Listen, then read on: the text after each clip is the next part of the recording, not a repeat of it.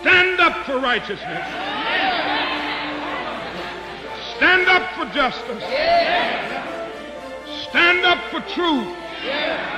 I truly believe that thoughts are the greatest vehicle to change.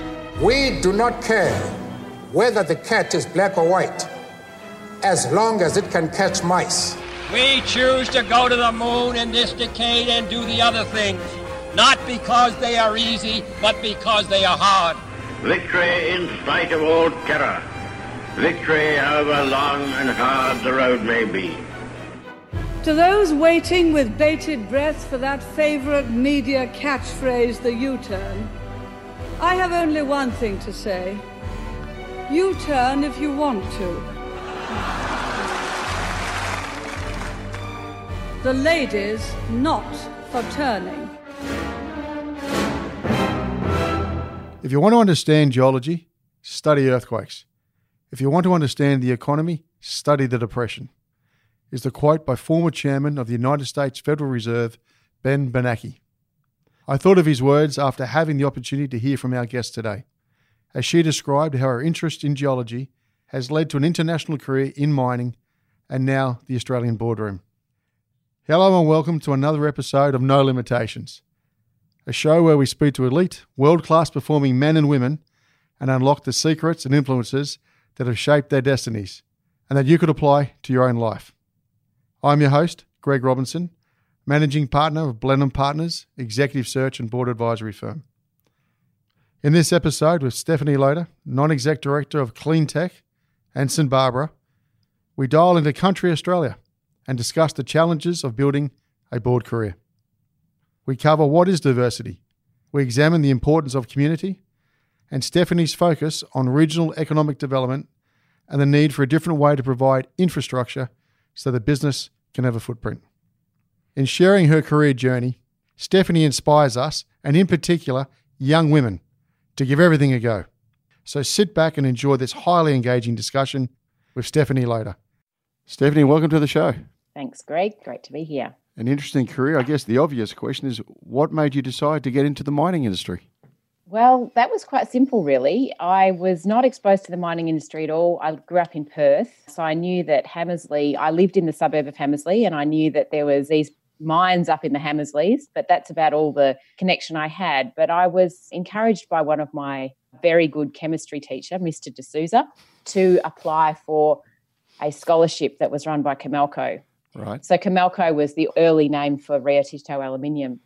And it was actually through that scholarship that I was exposed to the mining industry, and I just became captivated in the scale and broad range of opportunities that the mining industry offered. In particular, I was interested in exploration because there was one thing that I determined after I went off and did my first vacation work in a lab at Boyne Smelters in Queensland, is that I did not want to work inside in a lab.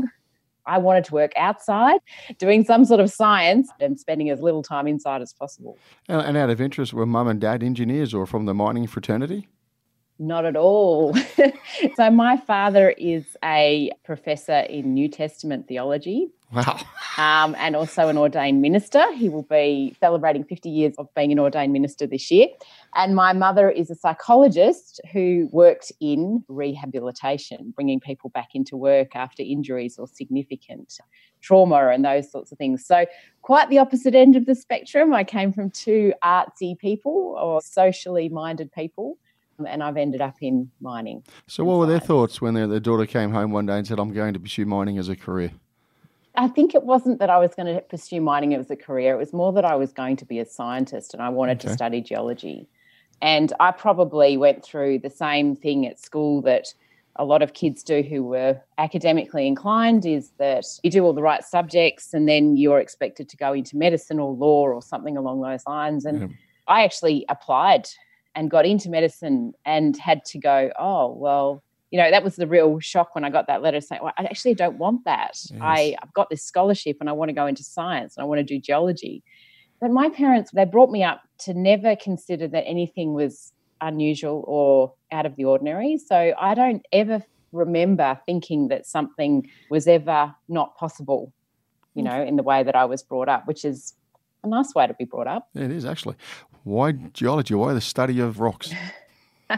So this goes back into my history. So my father, being a professor of theology, went and did a sabbatical in Germany. And I was actually born in Germany. So my mum is originally from Germany. And we went to live in Germany for about a year, and I went to school there.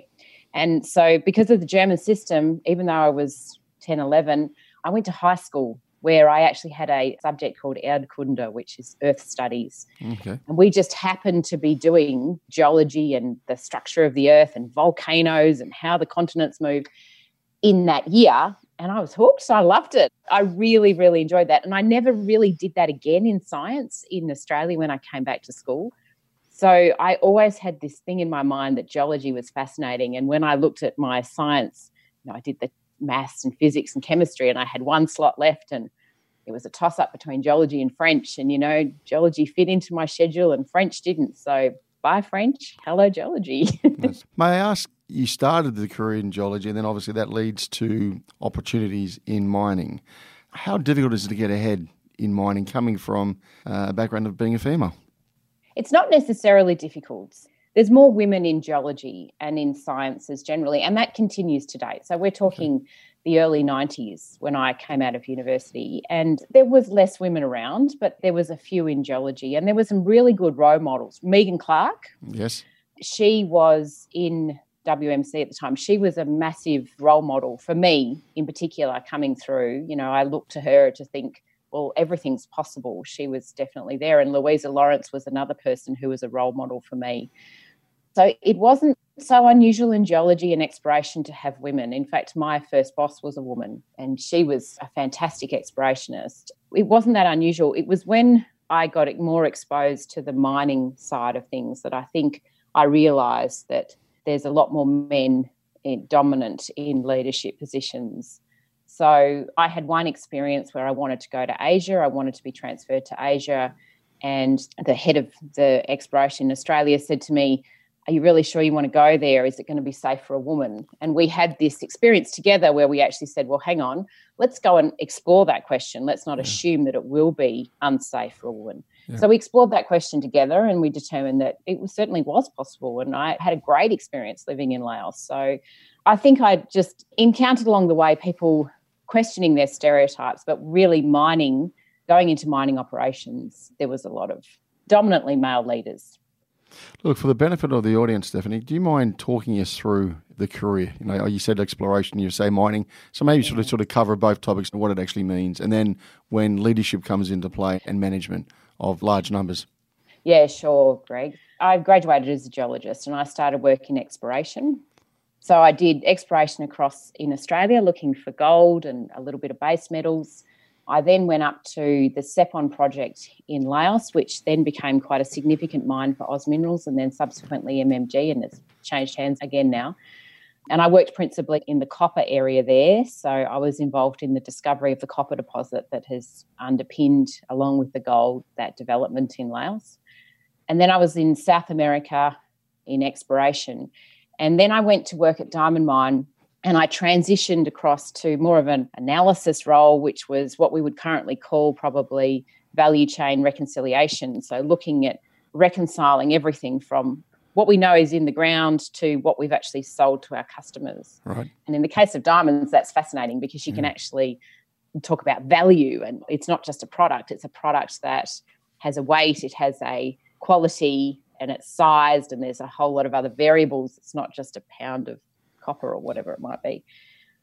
So I did that, and that was the transition really for me into understanding more about the mining value chain, everything from the resource and the exploration work all the way through to sales and marketing, and how we presented our product even into the consumer market with Pink Diamonds. And then I had a transition, if you like, when I went to work for Lee Clifford when he was the CEO of Rio Tinto, and I spent a good part of a year working alongside him as an advisor or as an assistant, technical assistant. We were called executive assistants, actually. Okay. Our role was to support the executive committee, to liaise between the executive committee, the company secretary, and by extension, the board and the chairman. Terrific exposure. And I think that's where the seeds were sown for me about what's the difference between management and board? And I actually started writing a list. This is what an MD does, and this is what a managing director does of a business, and this is how it relates to what a board does and that relationship. So I got exposed to that. And I mean, what a learning curve, right? So I was a geologist who was principally focused on being in the field or collecting data. And a lot of the roles I had actually were 2IC roles. I didn't have direct leadership roles. I had a lot of 2IC roles leading up to then.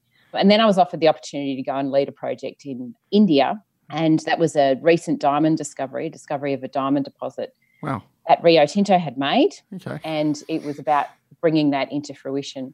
So we didn't quite get there, but we did get a long way along the line. We got a mining lease, the first foreign company to get a mining lease for a diamond deposit in India, and we got a state support agreement. So we signed an agreement with the Madhya Pradesh state. So there was a lot of things we did that was set the project up. We just couldn't get through the quagmire of the national central government regulations around environment and forestry, which on the face of it are very laudable, but made it very, very difficult. And eventually, after I left the project a few years on, Rio Tinto determined that it was not for Rio Tinto to develop. It was time to hand it back to the government.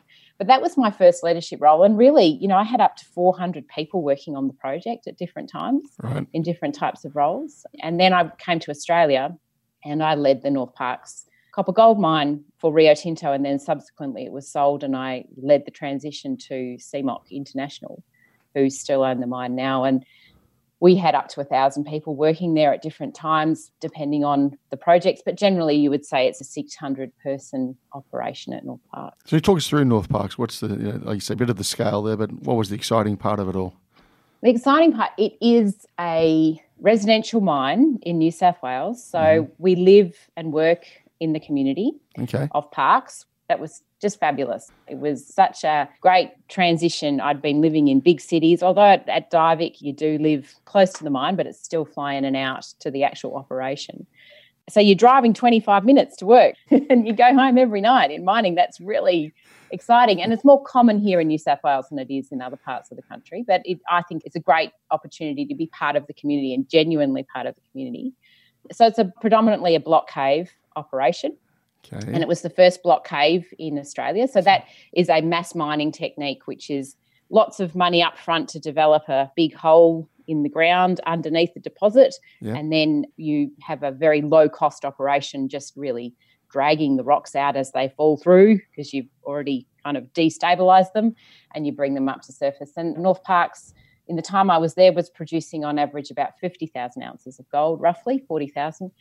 So not a huge operation, but a substantial operation, and good partners with Sumitomo Metal Mining and Sumitomo Corporation, who'd been there since the beginning. So very important relationships to maintain.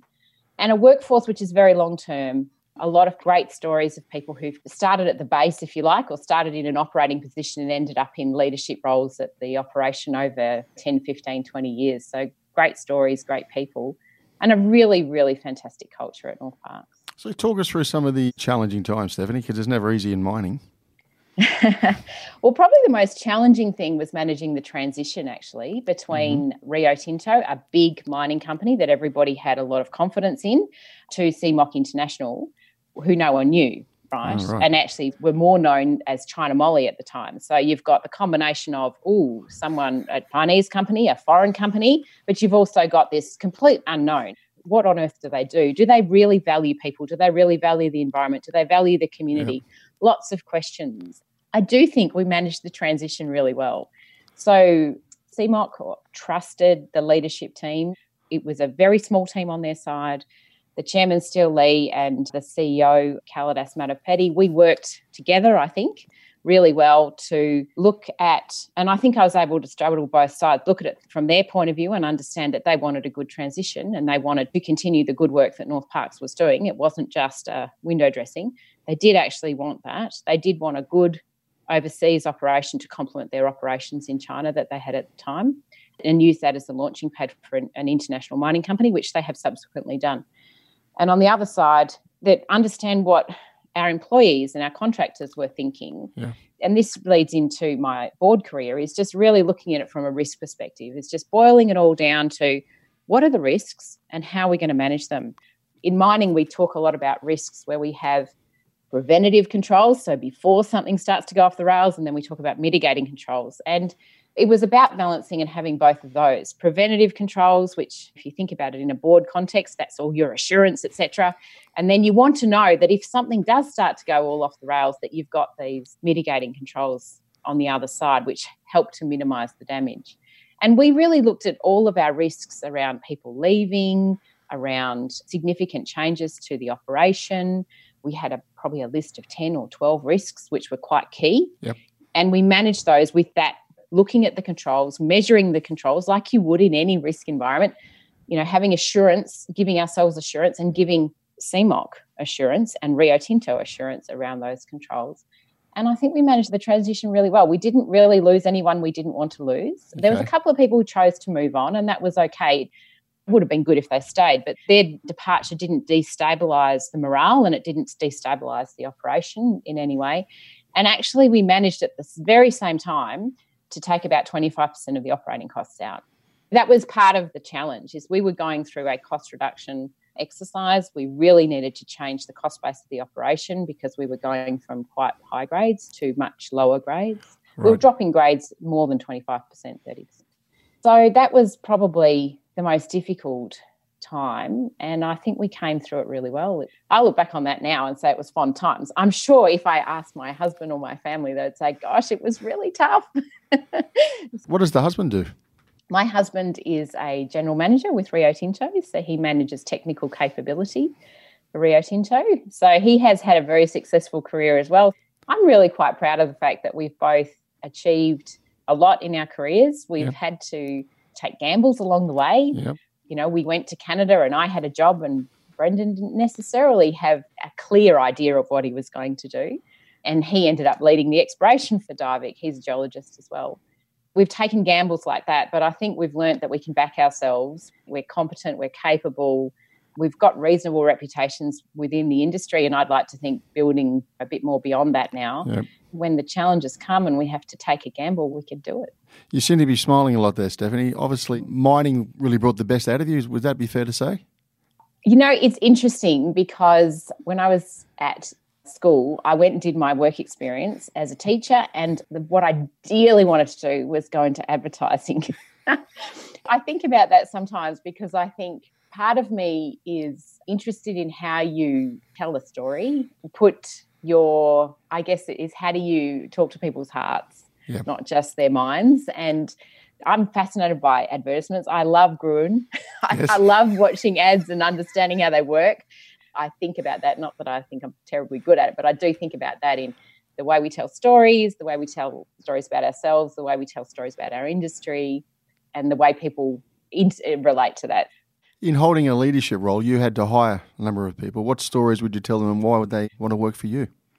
That comes down to the way I lead. Mm-hmm. So I think leadership is about having a very clear vision and being able to provide people with their role in that vision. So it's about saying this is where we're heading, not just in the near term, but in the longer term. So to take Northparkes as an example, the very clear vision there was during my time there, during 2014, we celebrated 20 years of operations. And that was a cause to reflect and say, well, 20 years is a long time. This mine was never supposed to operate for much more than 10 years. I think the initial mine life was sub 10 years. Right. And if you listen to the stories of the people who've been there a long time, and they tell the story that we've been through some tough times, and each time we've been through a tough time, we come back and there's still only 5 or 7 or 10 years to go, but we get through that and we go again.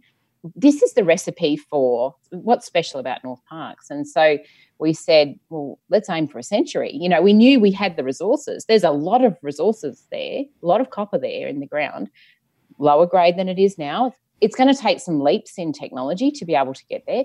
But, there's 100 years of operation here. It actually is 100 years of operation. So let's put that vision to our people that we'll be here for a century. We really created the tagline, A Century of Mining Together.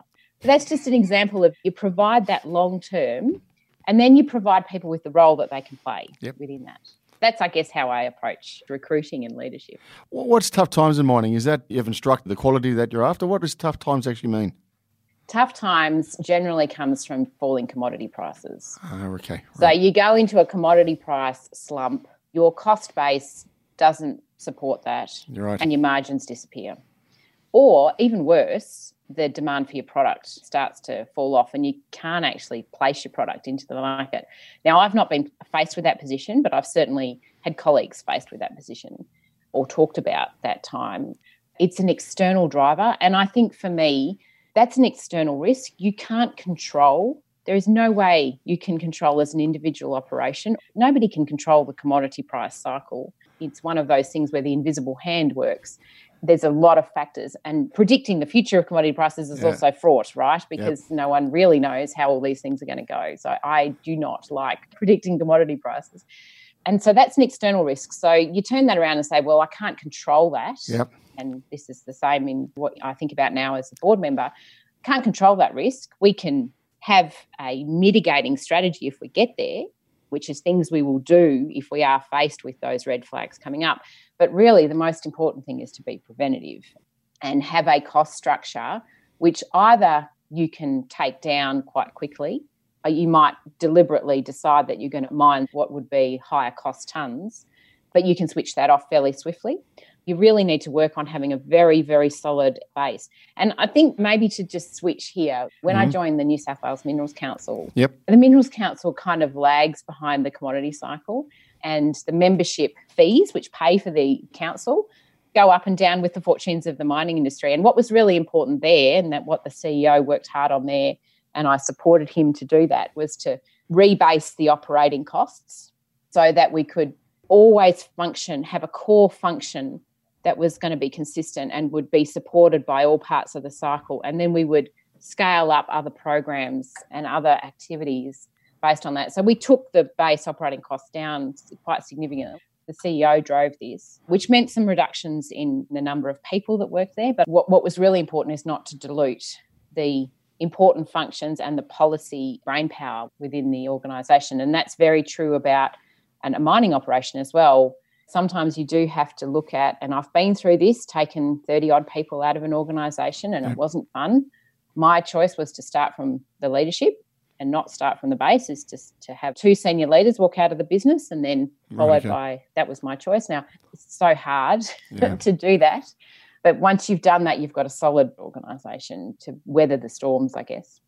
Why do you think all those years ago Lee Clifford decided to back you? Oh, that's a difficult question. He was probably influenced to do so. Look, I was the first woman to hold that position, so it was a big call. Not that Lee was fantastic. To make it all even more complicated for him, I was basically pregnant at the time he decided to offer me the role, and he didn't know that. So he offered me the role, and then I said, oh, actually, I am pregnant. And he said, oh, that's really great. Now we'll work that out. You know, his response was so wonderful because I was so afraid about telling him. I mean, in the end, I ended up with a bit more time, and I did actually go on maternity leave a little later. He was fantastic. So I think I have to say this about Rio Tinto. I think it happens. I think it's still there. Look, I've been out of the company for a number of years now, but they have a really good talent management system where people are identified, and both my husband and I went through this when we were in our early parts of our careers. We were identified, I guess, to be noted as to what we might do with our careers. And there was a deliberate choice to provide diversity in the career. Yes, okay. I think through a diverse mindset, thinking of, we don't just need mining engineers. Most people behind me had been mining engineers. Let's bring somebody in that has a more diverse background. So I think it was probably a combination of Rio Tinto's talent management process. I know he enjoyed working with me. I do, because I am in contact with him now, and he's backed me. He said, look, you know, I think you do have something to offer as a board member. And that was a huge transition point for me to hear him say that, look, your international and your operational expertise is actually quite rare. And to be able to offer that to a board is really quite valuable. So just rolling that back a little bit, you obviously have to fulfill the obligations and the opportunities which came along. By background, Steph, are you ambitious? Are you well-structured? You know, obviously there was a reputation. He wouldn't take a risk either. He's going to mitigate that risk just as much as you are. So talk us through that, Stephanie. I'm definitely ambitious. You know, I like to achieve and I like to get things right. I really believe in doing things well. If you're going to do it really well. The role I was in probably was an opportunity for me to showcase my analytical and strategic thinking, because I was in a role where I was able to see the whole value chain, everything from resources through to selling diamonds. And I had put together a couple of ideas and presented those to the group executive at the time, who was for diamonds. And I think I was challenging the way things had already been done. Now, I may not have been right. I don't even think I was at the time, but at least I was getting in there and saying, hey, I've had a look at this data. I see things a little bit differently, and this is what I'd like to challenge. And this is what the ideas that I have. And I wasn't really all that shy. I think I can pitch a strategic idea relatively well, and I was able to do that then. And I think that comes from a background in geology, if I tell the truth, because geology is sort of 50% or less based on facts, because you drill holes in the ground or you collect rocks, but you never have a complete picture. No. And the other part of it is selling the story, is getting people to buy into the fact that I've got a few sparse facts here, but I've got a really good idea about how I can pull them together and what it actually looks like. So lots of practice at that, getting exploration managers to back drill holes or additional funding for programs and all that sort of stuff. So putting that into practice probably as well. So I think that probably played a role, is that in that role assisting the CEO, you want someone who can relate to people, you want somebody who can understand what's going on at an exco level. And I think that's something I can do as well, is that I can get myself up the curve, even if I don't understand. I mean, I remember sitting through a conversation about the price of oil. What was going to be our bet on the price of oil? And every Exco member had a view, of course, or most of them did. And I'm thinking, I've never even thought about the price of oil. How do I understand this? I'm sitting there going, right, okay, listen, understand, go away. Okay, right, now I've got a view. And I was able to have a conversation with Lee, not only about the process, but also the outcome. You left the executive career. Why did you leave, and why did you pursue boards at a pretty early age? Yes, that was a bit of a bet. So I had... And why did you place it? Well, Lee helped me back myself. I was setting myself up to transition into a board role. So I had quite deliberately taken an approach. At North Parkes, we had a joint venture committee, and I had taken an approach to treat that joint venture committee a bit like a board and try and manage it like a board. I had deliberately targeted the Minerals Council Board to get that experience and exposure, and I'd done my AICD Company Directors course. In fact, very nicely, the Australian Government Scholarship Program offered me the opportunity to do that. And so with that combination, I was setting myself up to, and I had joined or was in the process of joining a local board for a community services organisation. I was beginning to set myself up to demonstrate that I had the capabilities to transition from hands-on executive role to hands-off, which is the hard bit, but hands-off kind of more strategic and governance and risk management. So I saw risk management as a kind of foundation. I think I'm good at thinking about risk. I think I'm good about thinking about strategy. And if those two things come together, I think I can make a good board member. And so when I was faced with the decision to leave CMOC International, which I have to say that decision point came a bit earlier than I was planning. Not that I had it all planned out, to the day, but I was thinking that there might be a couple more years of executive roles. I thought, well, why don't I just have a go? And I have to say, Greg, I'm going to be honest, I also thought that it's about time there's a few more women out there having a go, right? And I wanted to have a go. So I thought, well, I've got at least a bit of a reputation that I can build off, so why not get out there? So I did. And how easy is it to have a go? It is difficult to get a start. Now, I was fortunate.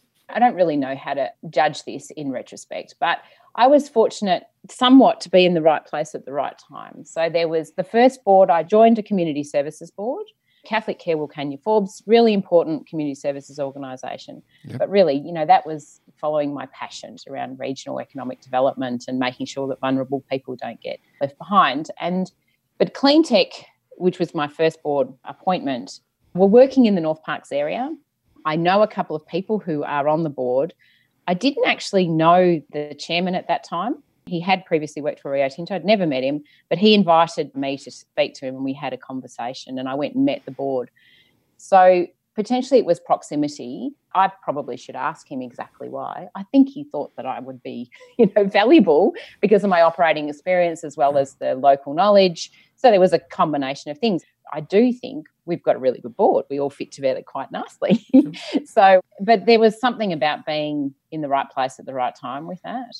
I deliberately stepped down from the Minerals Council board, and I had recruited my successor, so I was quite happy about that. But I did step down because I felt that in order to lead that council, you needed to be a leader of industry. And I wasn't sure that I was going to continue to have a leadership role in the New South Wales minerals industry. So I deliberately stepped down and handed over that transition, which worked out really well. And that transition has then happened recently again into the next chair. Again, somebody who's a veteran of the industry, actually from the metalliferous side. So that's really good. Steph, weren't you the first woman chair? I was, yeah. Again, why do they vote that in? There's been a huge change in the way the industry sees itself. And I think I was part of a kind of deliberate move. When I first came to New South Wales, 2012, I'd been out of Australia for a really long time, so I didn't have any context. I just came in. And I think it was just after coalition government had been voted in was it 2011? Must have been 2011. So it was a fairly fresh government after having a Labor government. And that Labor government, as we know, in New South Wales was a bit problematic in terms of everything that's come out afterwards. So there was this bit of a tense kind of environment. The relationship between government generally, regardless of the colours, the relationship was a bit fraught with the mining industry. The mining industry was kind of, a bit angry. Things were booming, and so the boom was papering over the cracks, if you like, of the relationship. Now, the Minerals Council, Steve Galilee as the CEO, really worked on that relationship, really worked on the way that industry was presenting itself and engaging, not only with government, but I think it was also with community and with the community more broadly. I wouldn't say it was necessarily broken, but I think there was some real angst in there. My view coming in was I need to continue this journey that we're on to change the face, to make the mining industry more diverse, to show more diverse faces, to show more diverse voices, to talk about different things. And I really think these days, and one of the big things that I think is important for me on the boards I'm on, right now we fret a little bit about government processes, about getting projects approved. And there's bumps and lumps along the way and sometimes it's difficult, but overall it's a fairly robust process. You'd have to say it's robust. It definitely looks at everybody's concerns. But the one thing that can really trip a mine up or an exploration project up, and I've seen this and heard these stories, is not engaging appropriately with your community. Right, okay. And neglecting the engagement with community and taking the community for granted. Yeah, okay. And I've seen stories told where a partner or an exploration company has just stopped engaging or just not engaged in the right way. The relationship has fallen apart with the local landholders or the community, and it's actually delaying the projects by 1 or 2 years. Yeah, right. I'm not sure that 10 years ago we would have been as alert to this risk. I think we would have been watching it, but I don't think we would have seen it as a showstopper type of alert. And I think that's the one thing that is quite clear in New South Wales in particular, is that if your community and your landholders or broadly doesn't see benefit in what you're doing and you haven't engaged with them and explained, they may not necessarily not like you, but if they can really hold you up, some people would say that's a fault in the system. I don't think it's necessarily a fault in the system, but the community has a lot of say around how projects go ahead. And as a board member, I see that as a really important risk to watch. So were you happy with what you achieved with the Minerals Council? Definitely, yeah. I was really happy. In the couple of years that I was there, I think I personally enjoyed the engagement that I had with policymakers. The campaign has moved so much since then, but the campaign that you might see on TV at the moment where you've got people saying, I'm a mining engineer and I live in Parkes, or I'm a data engineer and I live in Newcastle, whatever it might be. The start of that campaign was developed when we were there, which was about changing the faces and voices of the industry. I also think I'm really quite proud of the fact that just from a board governance point of view, which is quite boring, but we actually reviewed what we did and we made sure that what was documented was not just custom and practice, but was actually reflected in the way our charter, our documents, if you like, our governance documents. I'm also really proud of the fact that I recruited my successor, because I think thinking about succession planning and making sure that we didn't have a revolving door of the same people coming in and out, we actually had fresh faces. And I think John Richards, who succeeded me, I know he really enjoyed being chair. So it was great. Yeah, really proud of that time. Stephanie, what's diversity to you?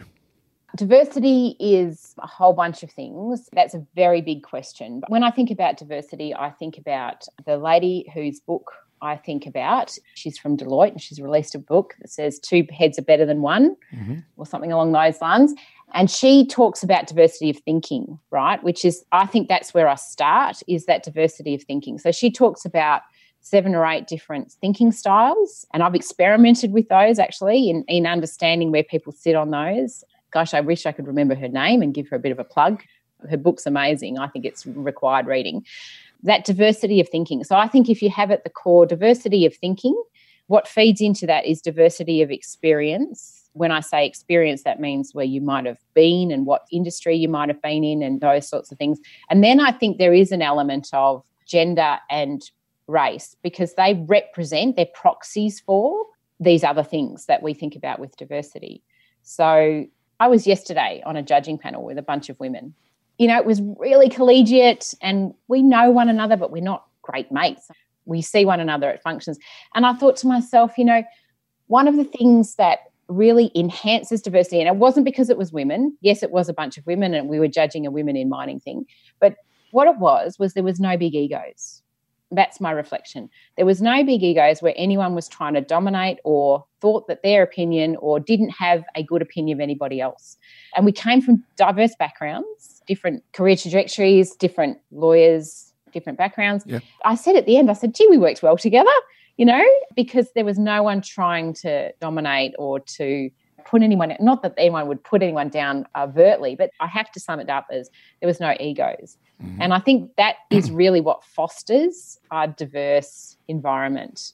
And you can really capture your diversity if you've got a really genuinely collegiate group of people. Okay. Talk us through the stepping stones then becoming a board director in the ASX listed environment. 1, how difficult is it to get in? And 2, is it really matching what you thought it would? The last part of that question is easy. Yes, it is matching what I thought it would be. I knew it would be challenging. I knew that I would make some mistakes along the way, and I have, and that's okay. I've got great board members who nod and knowingly look and give me a pat on the back and off we go. You know, it's really challenging. Keeping in mind you've got disclosure requirements, you need to be aware of duties as a director, and I think to act on behalf of everyone, right? And increasingly that expectation is not just on behalf of shareholders, but it's on behalf of your employees and your community and your overall stakeholders. So you've always got to keep that in mind. Yeah. So to me, that is challenging and I really love it, because being able to put myself in the shoes of other people and think about things, I enjoy that. I find it challenging and I'm learning stuff about how other people think along the way. Now, the stepping stones to get there, clearly joining Cleantech and having a bit of a profile, if you like, in the industry in New South Wales was probably quite advantageous for me in terms of getting on people's radars. I do think I needed to be on people's radars in order to think about it. But I'll tell you the story about St Barbara. So I'm on the St Barbara board as well. Okay. And I actually targeted St Barbara. Now, I don't know if this is how it works, but in my mind, when I joined Cleantech, even before Cleantech, I thought I want to join a couple of mining companies, but I also want to go outside the mining industry. So you're going to play off your strengths to start with, are you? Establish a reputation in mining and then potentially launch into some broader. I dabble a little bit with some voluntary work with Telstra around telecommunications. I find it fascinating. You know, I do some work in community services. I'm fascinated by that and I can take myself up the learning curve relatively swiftly. So that's something that I can use to my advantage. And you're also not living in smack bang Sydney, Melbourne, Perth or Brisbane. No. Where are you living, Steph? So I am speaking to you from Kangarooby, which is north of Orange on the way to Molong. It's quite important to me to be there, you know, to be regionally based. Yep. You know, I did speak to a couple of people about that and say, having a regionally based director, is that of any interest? For mining companies, I think it is an advantage because I do live in a mining area. I live up the road from Cadia. I travel frequently to Parkes and Forbes, where North Parkes and Evolution Cal are in the vicinity, and there are projects being developed around us. So I am very connected to the community and to suppliers to community groups, etc. So, I listen and I hear as to how they're perceived in the community and how people talk about them. It's also that part of that diversity of thought too, isn't it? Yeah, I think so. It's seeing things from a regional perspective. So, I've made a cornerstone of what I do is that everything I do needs to come back to the theme of regional economic development. Okay. And linking it back into that. So businesses that have a regional footprint, businesses that operate in the regions, businesses that are interested in the regions. So that comes to companies that are potentially thinking about, I don't know, I'd use the Amazon example. Should Amazon's distribution centre really be in Melbourne or should it be in regional Australia? Yeah. Actually, it probably should be in Parkes because there's a crossroads there. Absolutely. That sort of stuff. So I think I can contribute there. But back to I had a bunch of companies on my list where I went through and I spent hours and hours looking through annual reports, corporate governance statements, sustainability reports, just what was available publicly. Looked at board members and looked and thought, who would I like to be a part of? And St Barbara was on that list. Mm-hmm. And I was so thrilled to be given the opportunity to join that board because I wanted to join that board. Their reputation and what they'd done, particularly around gender diversity, was one thing, but I think they also have a very interesting and diverse operation up in Simberi in Papua New Guinea. Right. Really important part of the community. It is the economic driver of the community. And so to me, some people would look at that and say, whoa, that's a bit dangerous. No, it's really an opportunity because you've got an opportunity to set a community up for a generation or more. It's about what you do beyond mining as well as what you do during mining. And I think what they're doing up there, what we are doing up there, because I'm part of it now, is phenomenal in terms of setting up an economy for success beyond mining. And that's really important to me. So in your experience in the boardroom and the coverage that every board director gets in the press these days, are the boards focusing on the right things? Is it too much weighting on risk versus business? I would say that, and this is talking to people as well as my own experience, that there is a lot of time spent on assurance, which is okay, but the expectations, I think I've seen a shift where previously we might have had a discussion. Let's take tailings, for example. Let's take in mining, we've had the tailings disasters. There's no other way to describe it in Brazil. Yep. Awful things. It focuses the mind. Yep. Okay, right, well, is this something that could happen to us? And what are we doing about it? So there's a knee-jerk response, which there should be. We need to check this because it's very current. But I think as part of that, I'm seeing that there is more focus. Now, there's a good amount, and then there's possibly some which are going a bit far, but there's a good amount of focus on ESG issues, so environment, social and governance issues, probably more environment. Safety's always been very big, high on the list for mining and health. Mental health is climbing up there, and we've seen the FIFO workers' mental health code of practice come out from WA government, which I think is excellent, although it's very much a guideline. They haven't actually put any must-dos in there. It's all about this is what you should do. That sort of stuff is getting higher on the agenda, which is a good thing. Okay. However, I think it has the risk of going down into the weeds in those areas because of the pressure of the community and the media about these issues. I mean, imagine being asked as a board member a detailed question about what is the insurance regime around your tailings dam. Now, as a board member, what I need to know is that these are the risks that have been evaluated for this tailings dam. Yes. These are the controls that are in place. These are the people that I know that there's somebody allocated to managing the controls. Yep. And I might have gone out there and said, tell me about how these controls are genuine and provided some evidence. But if I was expected to know exactly how all that worked, that's really difficult for me to fathom because imagine having to know the detail around all of those risks. And I think this comes out of the expectations of community members around what the bank is doing about particular issues. I don't know. I probably shouldn't delve into that area because I'm not an expert in that area.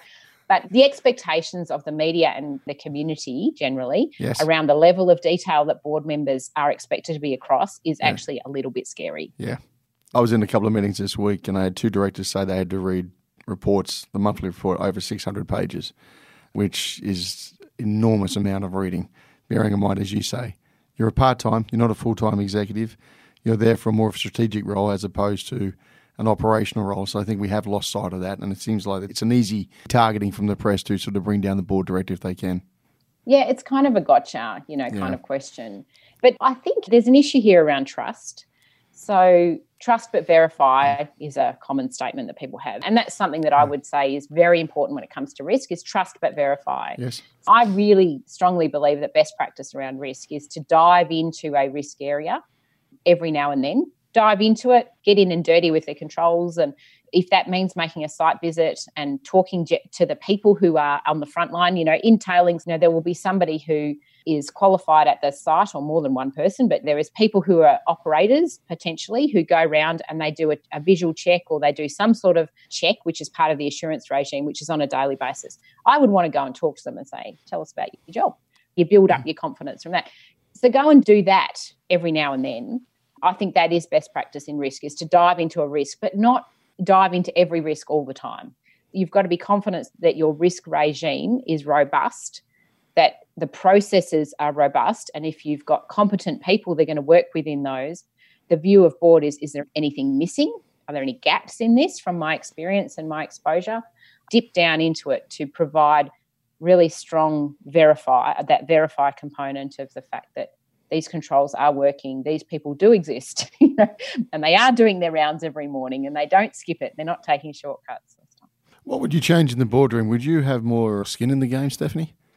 Actually, I had a very interesting discussion. Our role is very much to not think about ourselves. It's to think about the longevity of a company. Yes. And I think I might have told you that I like to give a company a personality. I like to describe it in terms of to give it a bodily appearance, to give it some personality characteristics, which I think are representative of its time, and then provide an environment that it sits in. And that's how I think about the company. And that's how I think about what is best for the company. Given this personality characteristic, I've embodied the company in a being, what is best for the company. I am very concerned when I hear analysts from investment banks or other colleagues in the kind of government space talk about the fact that a lot of things, or sometimes the impediment to good governance, is directors acting in their own interests, which just horrifies me, because it's almost like the oath of being a director is I will just not operate in my own interests. So whether I have skin in the game shouldn't matter. I'm there to act in the interests of everybody. Now, I think it is good practice to have some financial investment in the companies that you work for, and I'm working towards doing that with St Barbara. Very difficult because virtually everything is a blackout period, so we're working towards that. We're coming up with a solution for that. But I don't think it's critical. I think it's good practice, because I think it does provide evidence that you've got skin in the game, literal skin in the game. But I do think that it's our duty to act in the best interest of that company. I know I shouldn't be naive, and there are people who don't always do that, but geez, don't be a director. If you can't put your own ego and your own self-interest aside, just rethink what you're doing. Do something else. Okay. Now, let me ask you something. If I was a chair in a very different sector, not from mining, so you've built your reputation out of mining and you've placed a couple of bets which have come through, and you're building your NED career off the base of that, so there's a reason why you're in that room, because of your contribution. What other sectors would you think would I take a risk and bring you into my board? And would I bring you into a media company? Would I have you in all sorts of different board stuff? What do you think about that? Because again, diversity. But the flip side of the whole equation is ultimately the business has to perform. Yeah. The chief exec does appreciate people actually have some experience in the boardroom. So where is too much? What are your thoughts? And I'm just thinking out loud, you're building your board portfolio. What would be the next type of board you'd be looking at? I think boards that have a strong operation, so manufacturing, so that could be manufacturing. Lynas is in the news, that sort of manufacturing, so or fertilizer manufacturing, or any sort of manufacturing that has what I would call a high risk operational component. That might be electricity generation, it could be downstream manufacturing in the mining industry, those sorts of sectors. The operational experience that I have, I think, is transferable, because we're talking about managing risk in operations. A lot of that risk is to do, or fundamentally comes from safety, maintenance, etc. So I can bring that sort of expertise and risk management experience from that. I think the regional footprint, we could be talking logistics, we could be talking materials in regional areas. And look, I'm learning about telecommunications, I think I could really contribute. They have a customer base, they have an infrastructure base, regional communications companies or along those lines. because there is a large technical component to that.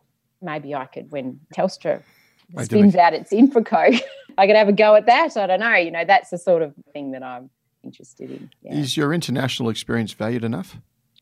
I'd like to think it is somewhat valued. I think the international experience specifically it's about understanding difference, right? And understanding that the Australian way of doing things isn't always right or best. It's about understanding that other governments, other companies that come from different countries actually have different ways of doing things. I don't like pitting a Western style or Australian style approach to a other approach. I would prefer to say it's different. And my exposure to working and understanding the Japanese companies, Chinese companies, Indian companies, they all operate differently. It's not just a country culture, it's actually the individual culture of the business. So yes, there is an underlying country culture, but there is something about the company culture, like not all companies in Australia are the same, for goodness sake. So It's about understanding that corporate culture. So that's probably more what I think I bring from my international exposure, is that ability to see the difference and value the difference. You've got international exposure. What's your thoughts on Australian companies working with China? What do we need to take into consideration? Probably that is, coming down to what I just said. China is different. It does have a state-run economy. There is a grand plan. I saw enough in my exposure to understand that it's all part of a bigger picture in China, and everybody has a part to play. We could have that in Australia if we had a really strong vision about what our country looked like. It's not because it's a communist environment, but I do think there is a very strong vision in China of what China's going to be. Belt and Road is part of that, but it's not just about Belt and Road. And so there's a very strong vision. State-owned companies in particular know exactly where they fit in that vision, and then each of those state-owned companies has its own way of operating. There is so much advantage to be had from that, because there are some really skilled people and there are some skilled organisations. Now, they operate differently to what we do. So when we transplant them into our environment, we need to think about helping everyone make the transition. And that means that the Australian partner or the Chinese partner both need to transition to create something new. I think that would be my view of how that works, because it's so hard to make generalisations. But that would be my overall generalisation, is see the difference, value the difference, and move together to have something. But be very clear. Each Chinese company, I believe, has a very clear view of where they sit in the future. Okay. Steph, what's your thoughts on the Australian economy? That's such a big question. I am very, very positive about the Australian economy, right? I'm not an economist. Sometimes I wish I was and I could understand these things a little bit better. But I'm encouraged by the increasing willingness to invest in infrastructure. So one thing I would say, I'm going to say this about infrastructure, and this is my exposure to telecommunications. We accept that roads, rail, and things like that are infrastructure projects that the government needs to build. They're never going to be built by the market. I think we've actually got to get to a point, and I think there is hints of this happening, but we've got to get to a point that telecommunications infrastructure is also in the same boat. Yeah.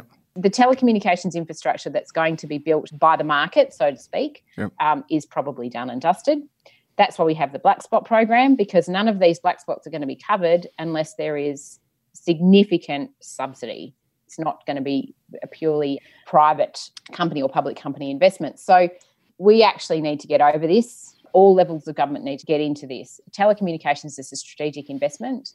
We are so reliant on telecommunications now. You basically can't interact with government unless you have an internet connection. You can, but increasingly it is difficult. Right. In fact, I was talking to a lady in Orange who has been off the grid, so to speak, off the internet connection. She doesn't have a mobile phone, and she reckons she's only got about a year left. She says, I'm wearing down. I can't get everything done. I'm really dependent. I'm going to have to make the transition. So I thought, wow, that's saying something. How far behind is the bush? From living in Sydney, obviously I don't get out there enough, and when I do, it's mainly to go to the wineries or something like that. So maybe give us a view to our audience. Is there really two standards? Is it be a real difference? There is a difference if you're not in a centre, because there's a whole lot of aspects about this. It's capacity and speed. Actually, a lot of people have their company or their work documents on the cloud somewhere, right? So they need a good internet connection to be able to do their work. Yep. So that's about bandwidth and it's about speed. Yep. That, in some areas, there isn't that. The size of the pipe, so to speak, Yep. that is connecting that particular tower or whatever mobile infrastructure it might be is not big enough. It's overloaded in the 3G spectrum versus the 4G spectrum. There's a lot of people who are still on 3G in the bush. We've got to get them off 3G. We've got to migrate them onto 4G and subsequently 5G phones to free up that part of the spectrum, which is congested in some areas. Okay. Yes, the capacity of the infrastructure is somewhat lagging and there is definitely gaps. So you would take it for granted, not that I would advocate talking on the phone where you're driving, but you would take it for granted that you could drive the length of Sydney and talk on the phone the whole time. Yes. Right? In fact, that's what my mother-in-law does. She talks on the phone, which is a great way to communicate with your family. I don't like doing that because I can't multitask. I can't talk on the phone and drive at the same time. But you certainly can't do that in the bush. Is that right? No. And in a lot of We've places. got to watch out for those kangaroos, don't forget, too, out there. So Yeah, that's right. Now, there are fixes to this. You can get extenders and things like that. Yep. But there are still gaps in the coverage. And I think that for the community, if you have increasingly we're expected to be connected all the time yeah, and be able to be contacted all the time and to be able to work continuously. And I think when there are gaps, Yep. you're not supporting the more regional parts or rural parts of the Yep. bush. I'd like to see more government investment in that area as a strategic infrastructure. couldn't agree more. That's the reason we asked the question. Stephanie, looking back from that young lady who walked and saw mum and dad and said, I'm going to become a geologist, to those building that career in the boardroom now, what advice would you give young Stephanie? What would be different? That's so hard. But, I think I would say just continue to give everything a go, because I gave everything a go, right? And that was the environment that I was brought up in. I had teachers who encouraged me to give everything a go. I had parents that encouraged me to give everything a go. I had to go at bricklaying, for goodness sake. Did you? Yes, I went and did an exposure day at TAFE. Look, this is way back in the 80s. How far have we not come with girls in trades? Well, maybe I shouldn't have done that. I'm probably better off being here than being a bricklayer. But geez, it would have been good. I enjoyed it. So that's the thing, keep giving everything a go. I don't know if I'd change anything because I don't know that there was anything particularly wrong or particularly that I didn't give a go. But, yeah, maybe give everything a go and maybe do more of that. In that point of view, and it comes up in all the discussions at the moment, diversity, and then it comes to gender. Are females not giving it enough go, or not everyone's cutting the mould and going to be, like you said, bricklaying? What's the difference, Steph? I would love to crack this, and this is complex. I had an experience where I was close to a cohort of high school students a few years ago, and we talked to them about what their ambitions were, and their ambitions in my mind were frustratingly limited to quite girly careers, right? Hairdressers and childcare, and we need people in that. But the thing that was very clear to me is far too many people want to do those. Actually, we do have a shortage of childcare workers, but we don't need everyone to go into those careers. And so to be able to say back to them and say, but you can't all do that. Our town doesn't need 10 new hairdressers. That's right. It only needs probably one a year. And so what are you going to do beyond that? I am frustrated that it's societal, right? Societal expectations narrow the opportunities over time. I'm sure girls at 12 years old, they play, I was at league tag training with my daughter. They play league tag. They give AFL a go. They play tackle league as well. They have a go at it. But somehow at the transition between 14, 15, 16, all of a sudden the options start to narrow. And I wish I could crack that, because one of the things I'd love to do is really foster a group of now 14, 15-year-olds into mining careers. Now, they may not be there forever. Just have a go. There's some good money in it for the first 10 years of your career, and then go off and do something else, because you'll learn so much.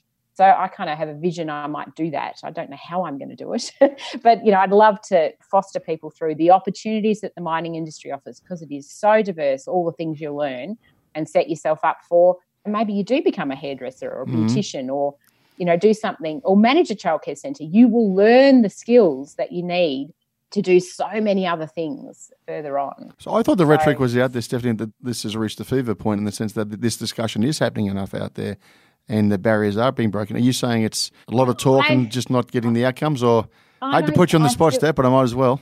We're talking about it as adults. I don't think the messages are getting through to where it matters is 14, 15, 16-year-old girls in particular. Right. We've got lots of programs. I think we've got individual successes, but I don't think society-wise we're actually getting there. I don't think yet. I don't think we've had a societal shift. I think we've had a shift in chat and we've got some areas of success, but I don't think societal-wise we've shifted our expectations of girls overall yet. And particularly, I'd have to say, in regional communities, it's not there yet. In the regional communities that I'm exposed to, I think we've got a bit more to go. We'll certainly support you on that, Stephanie. Why don't we aim maybe in the next 24 months to catch up again and see where the journey's going, because otherwise it's just going to fall by the wayside of a lot of good attempts. Yeah, that's right. Well, yeah, I'll find a way to drive my cohort. Yeah. Stephanie, really appreciate you making the time. Thanks for dialing in today and being a guest of No Limitations. Thank you for allowing me to be a regional part of No Limitations, Greg. You've been listening to No Limitations.